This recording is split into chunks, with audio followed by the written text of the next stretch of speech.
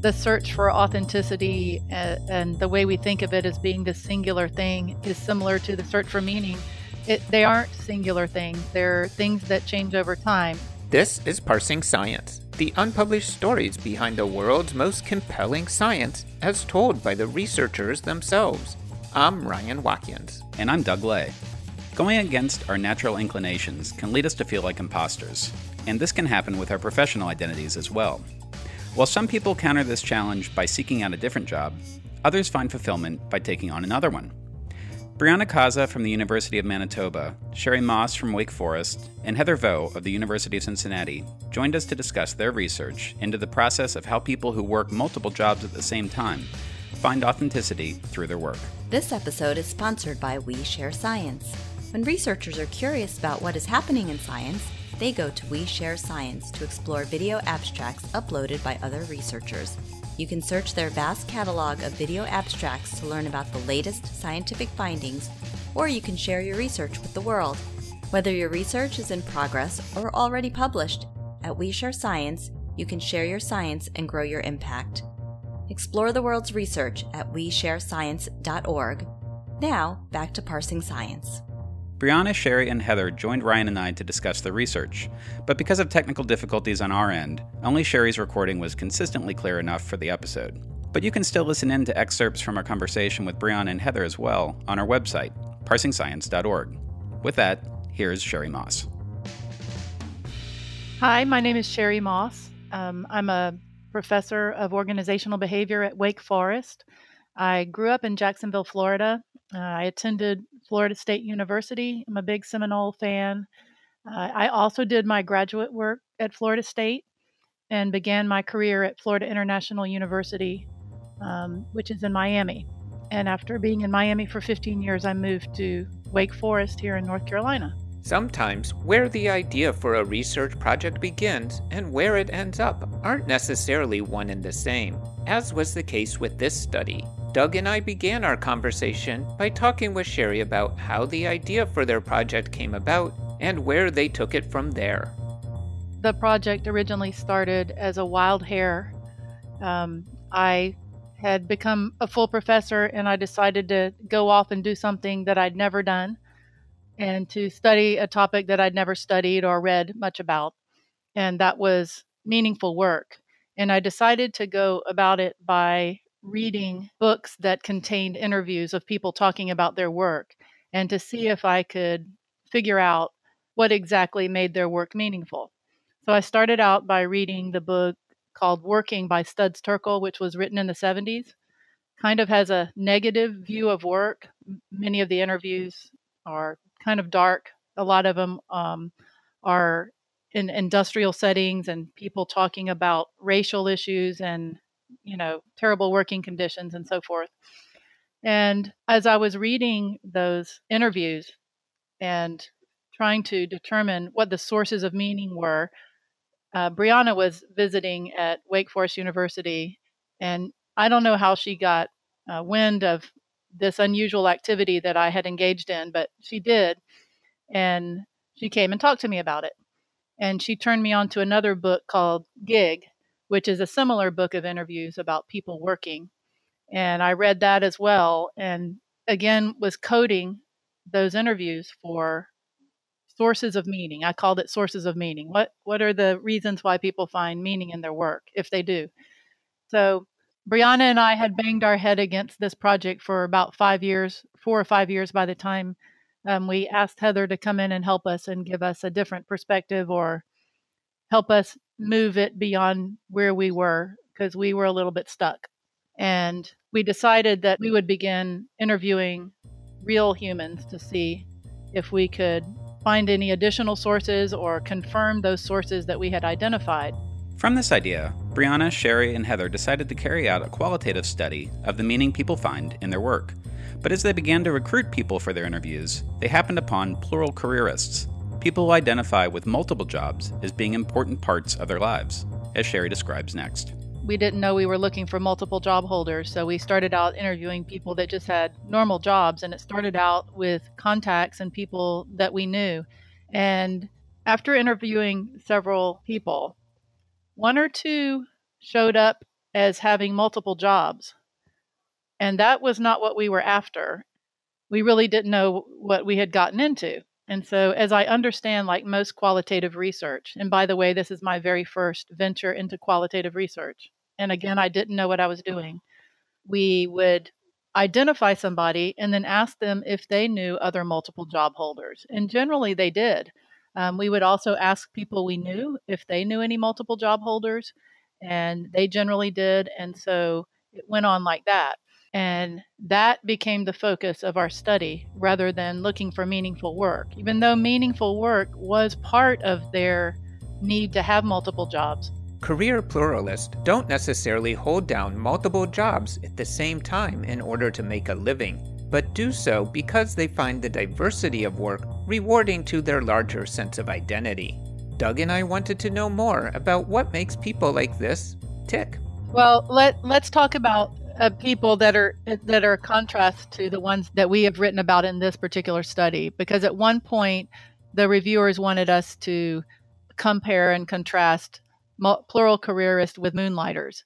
And moonlighters, they have a job that they use to make a living. They may or may not be identified with it, and then they're pursuing something else that they really are passionate about. So they may make most of their money from the thing that they don't identify with or the thing that they don't enjoy. But that's different from the plural careerist here, because the people in this study wanted to continue doing exactly what they were doing and did not intend to go down to just one job like moonlighters do. And we do think that there is a difference between them and moonlighters. In fact, we're in the process of designing a follow-up study which builds on our qualitative findings and attempts to more clearly show the differences, especially in outcomes like well-being for those who are traditional moonlighters and having multiple jobs for instrumental reasons versus those like our plural careerists who are doing it for meaning and authenticity. And so I think the search for authenticity and the way we think of it as being the singular thing is similar to the search for meaning. They aren't singular things. They're things that change over time. And what is meaningful to me in my work today may be something completely different tomorrow or next week or next year as I evolve as a human and as my identities change over time. So sources of meaning like authenticity and identities change over time. 48 people with multiple careers participated in Brianna, Sherry, and Heather's study. Ryan and I were interested in learning what kind of characteristics are shared among people who choose to take on additional jobs beyond those that pay their bills. For some reason, the very academic journal Administrative Science Quarterly did not like the term scrappy. And if you look up scrappy in the dictionary, it has several definitions. One is the more negative, like a pugilist or a fighter. But the other is consisting of scraps or feisty. And we thought of it sort of like a patchwork quilt consisting of scraps, somebody that has a patchwork kind of career. And we also found these people to be pretty feisty and different. They knew they were different from other people, and they were tenacious, and they kind of had to stick with it for a period of time, even against the social odds of people wondering why they couldn't make a decision. So they embodied those characteristics. And just, you will not believe this, but just this morning, one of our participants texted me and said, Sherry, and she sent me a picture, and there was a picture of a sign that said breakout session. And she is leading a session called What It Is Like to Be a Scrappy Worker. And this is at basically a career fair for aspiring entrepreneurs in Mecklenburg County, which is Charlotte, North Carolina. And she's speaking to a group of high school students about her scrappy career. So on my computer, anything that pertains to this project is still under the label scrappy. I refuse to give it up.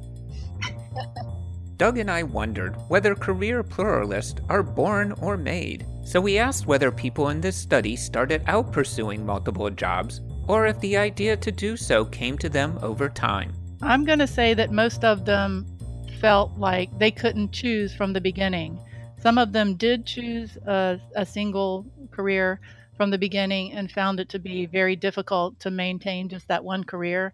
And many of them said that from the time that they were young, they could not see themselves doing just one thing. They felt like they had multiple passions, and early counselors at school and home tried to press them into choosing just one thing, and they found that difficult. And when they did do just one thing, they were not happy.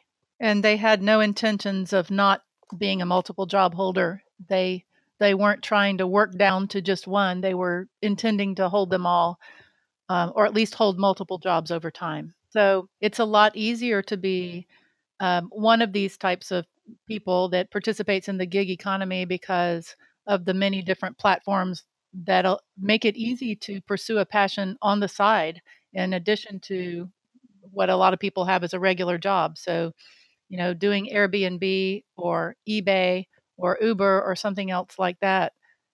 These platforms make it a lot easier to monetize your hobbies or monetize your other passions while still holding other jobs. In qualitative studies, a researcher is both the data collection instrument as well as the interpreter of the data they obtain, which can introduce undesired bias into the study. One way of addressing this is through member checking, in which a researcher runs their findings by participants to determine the accuracy of their conclusions, a technique which Sherry discusses with us next. Well, Brianna and I each had multiple informants that we had originally interviewed and that we kind of got to know pretty well over the course of this study. And so for those that were interviewed the most, they were in it from the beginning, from the very beginning. And as we would go through iterations back and forth between the literature and the data and new informants and what we were finding, we would go back to them and say, this is how we're interpreting this now. Does this sound right to you? And we would have frequent informal conversations with them as well as formal interviews with them or follow up questions with them to check to see if the way we were thinking about things resonated with them.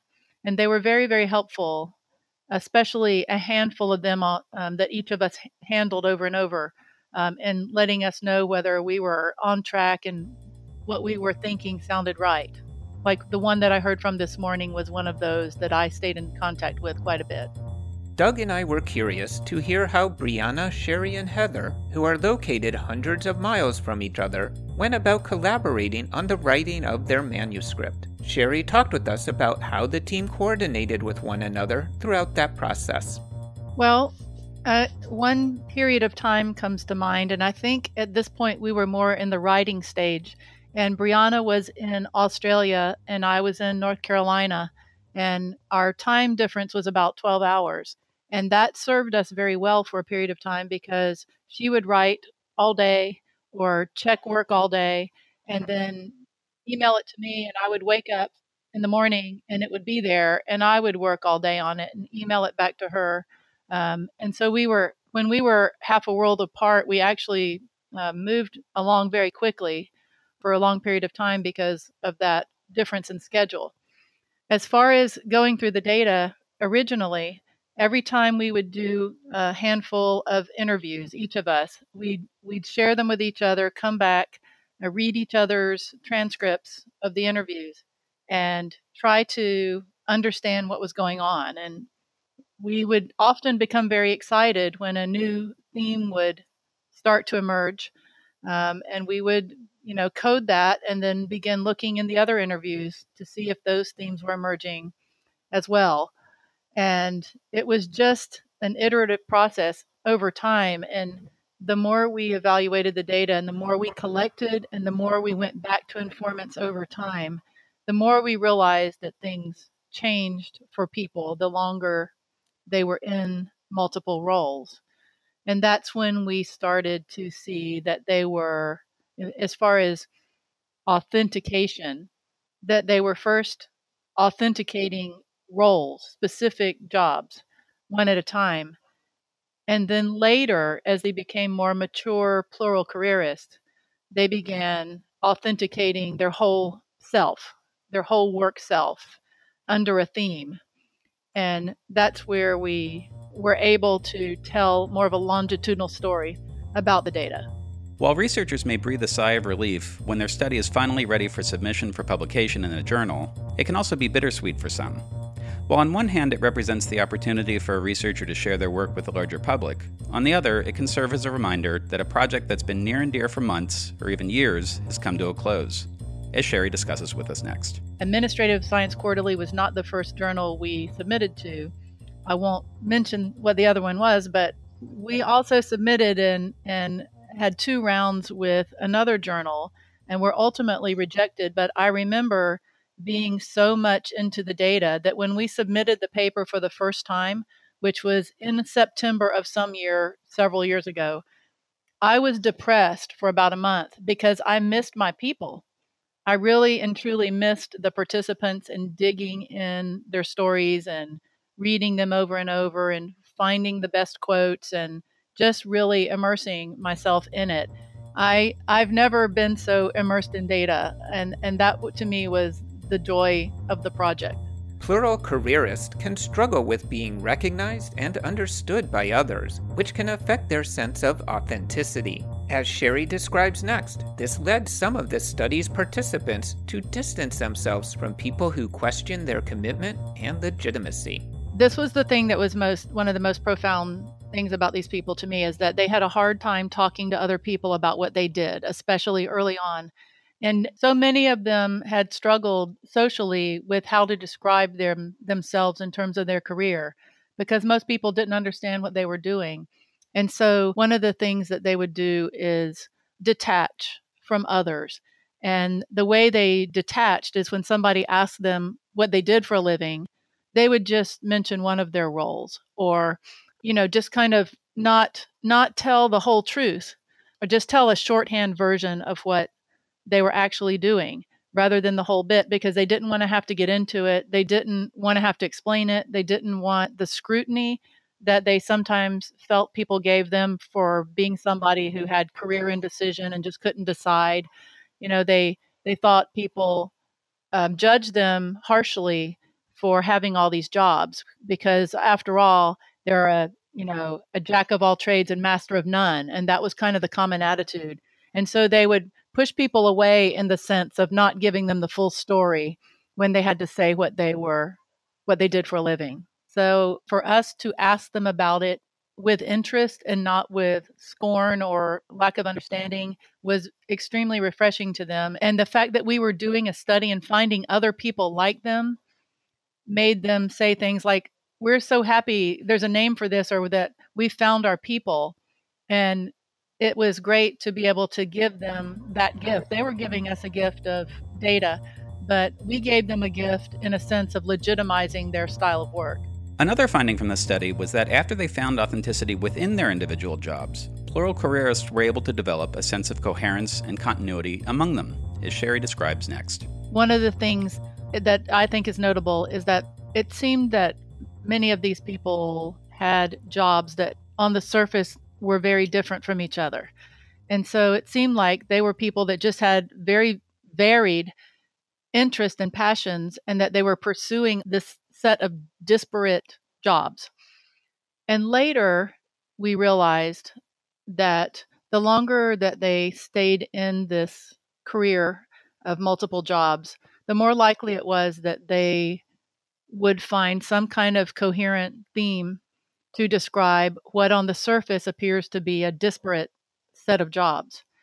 And it wouldn't necessarily be an obvious label that would be the umbrella label for this set of jobs, but they would find one. And so we had people that would say, "My job is to help women," but that wouldn't be what the set of jobs looks like on the outside. Or they would say, "The theme that ties these all together is writing or communication." So it wasn't always obvious. In some cases it was, but for the most part it wasn't. But it seemed to be that was a time that after they had authenticated each individual role separately, there was kind of a need to feel more coherent. And that was a term that I think Brianna brought to us, just this feeling of coherence. And that's when they started to see that all of these different jobs complemented one another, and that something that they learned in one could be transferred to the other. And it was also nice to move between the jobs because, you come to a challenging spot in one job, and instead of just banging your head against it, you go do another job for a little while. And in the back of your head, that idea is floating, and it resolves itself while you're, engaging in something else. And that's when we started using these labels, synchronizing and harmonizing. First, synchronizing and trying to figure out how can I be authentic in each one of these roles separately? And then harmonizing is, how do these all work together and what do they mean as a group? And I think that's what we saw the longer we stayed in this and the more we re-interviewed people and the more we added people to the study that were in earlier or later phases of multiple job holding.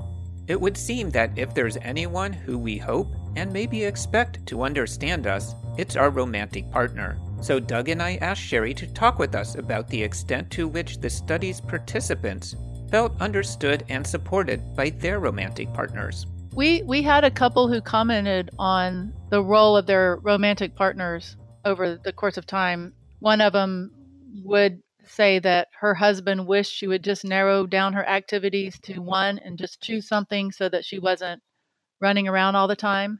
I know Brianna was close to another informant who talked about how her multiple identities might have contributed to a breakup.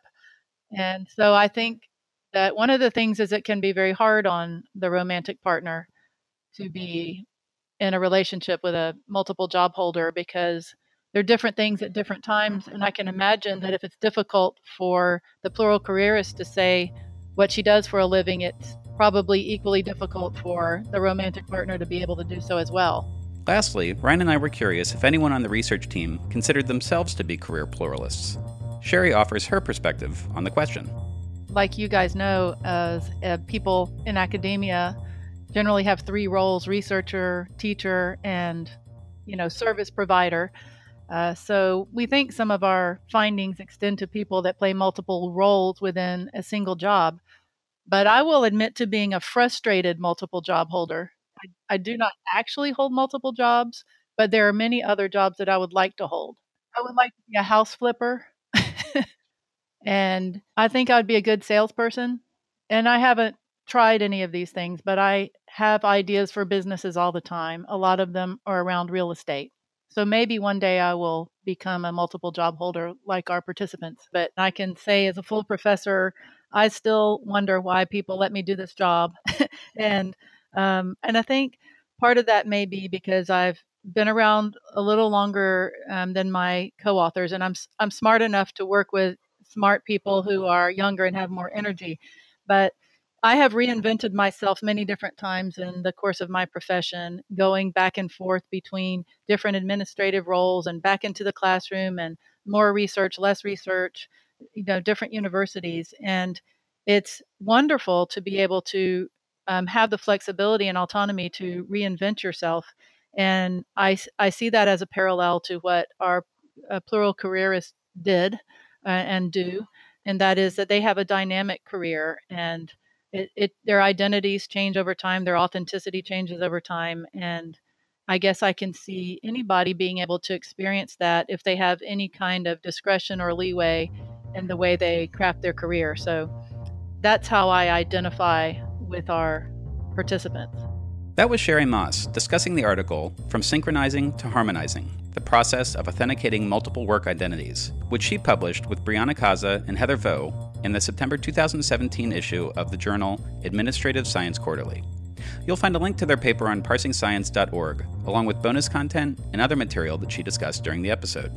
Next time on Parsing Science, we'll celebrate LGBT STEM Day, the first international day of LGBT people in science, technology, engineering, and math.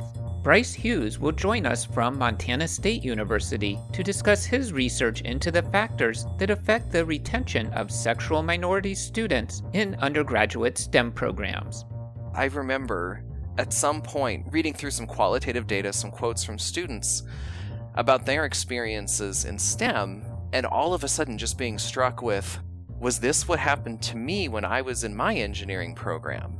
We hope that you will join us again.